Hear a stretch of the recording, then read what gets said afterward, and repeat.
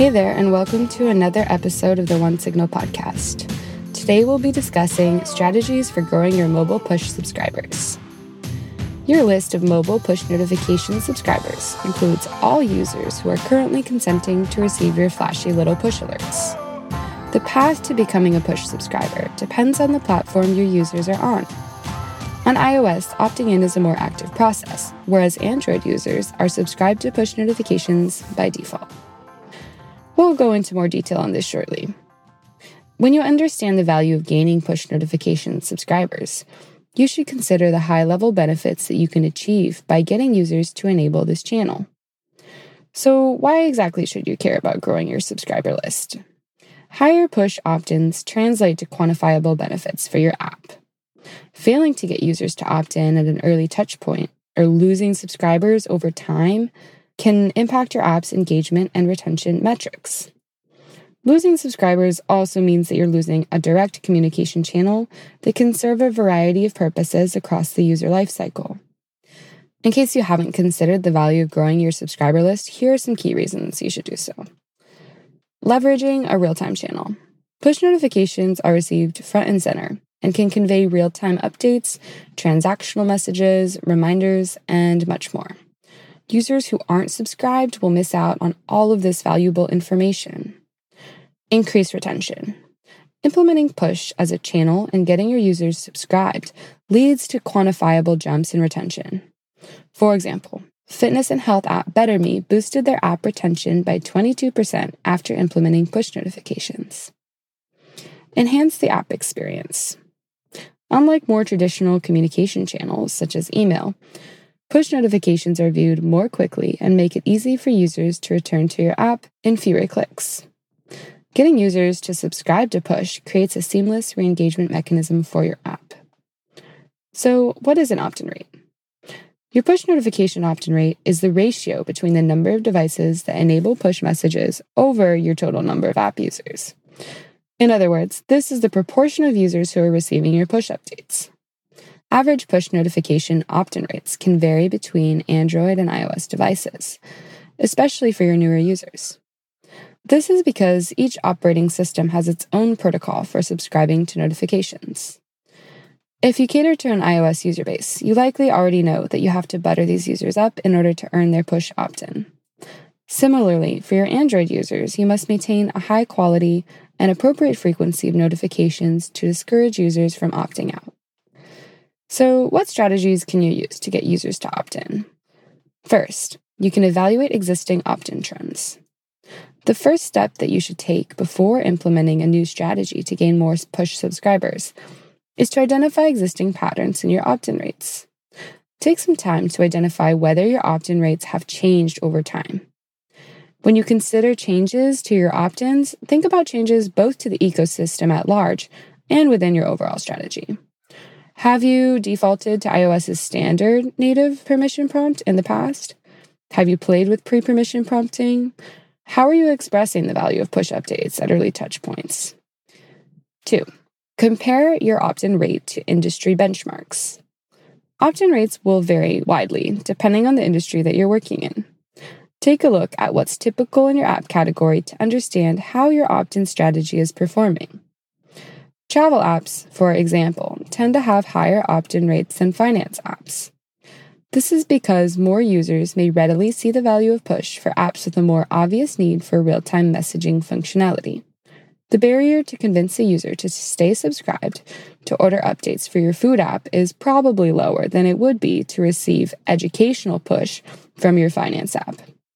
Keep these industry benchmarks in mind when you're seeking to understand how successful your current strategy is and what type of improvements you should look for. 3. Use an in-app pre-permission prompt when catering to iOS users. On iOS devices, your users will be faced with Apple's generic native prompt before being subscribed to notifications. Unfortunately, most users say no to this request because it doesn't fully express the value of push notifications, and it isn't specific to your app's use case.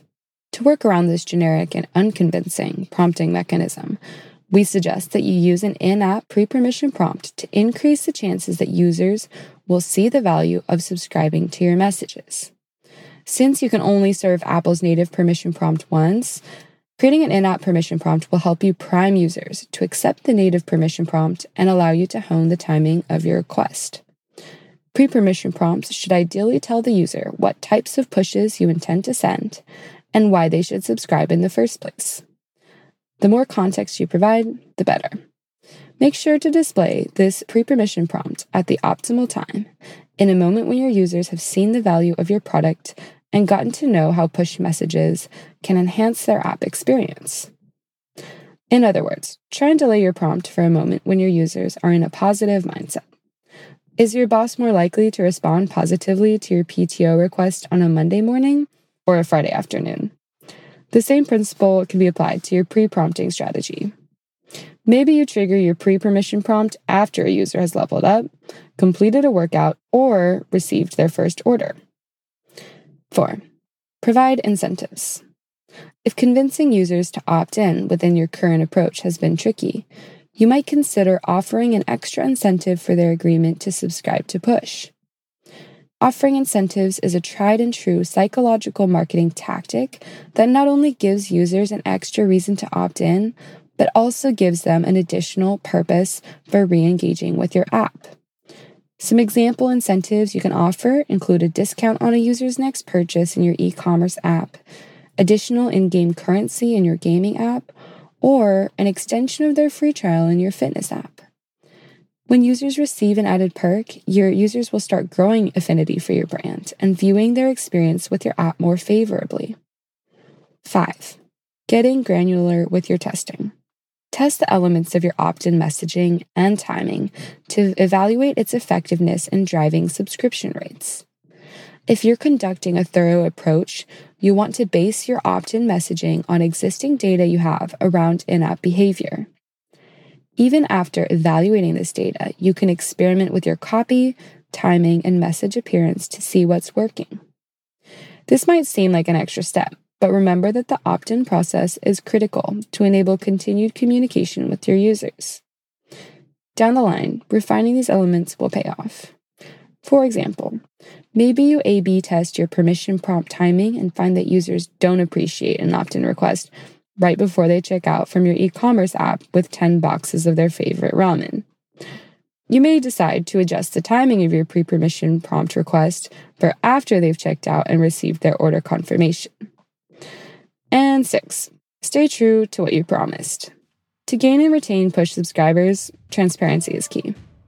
We've already established that your initial opt-in prompt should clearly convey what types of push you'll send, and approximately how often users can expect them.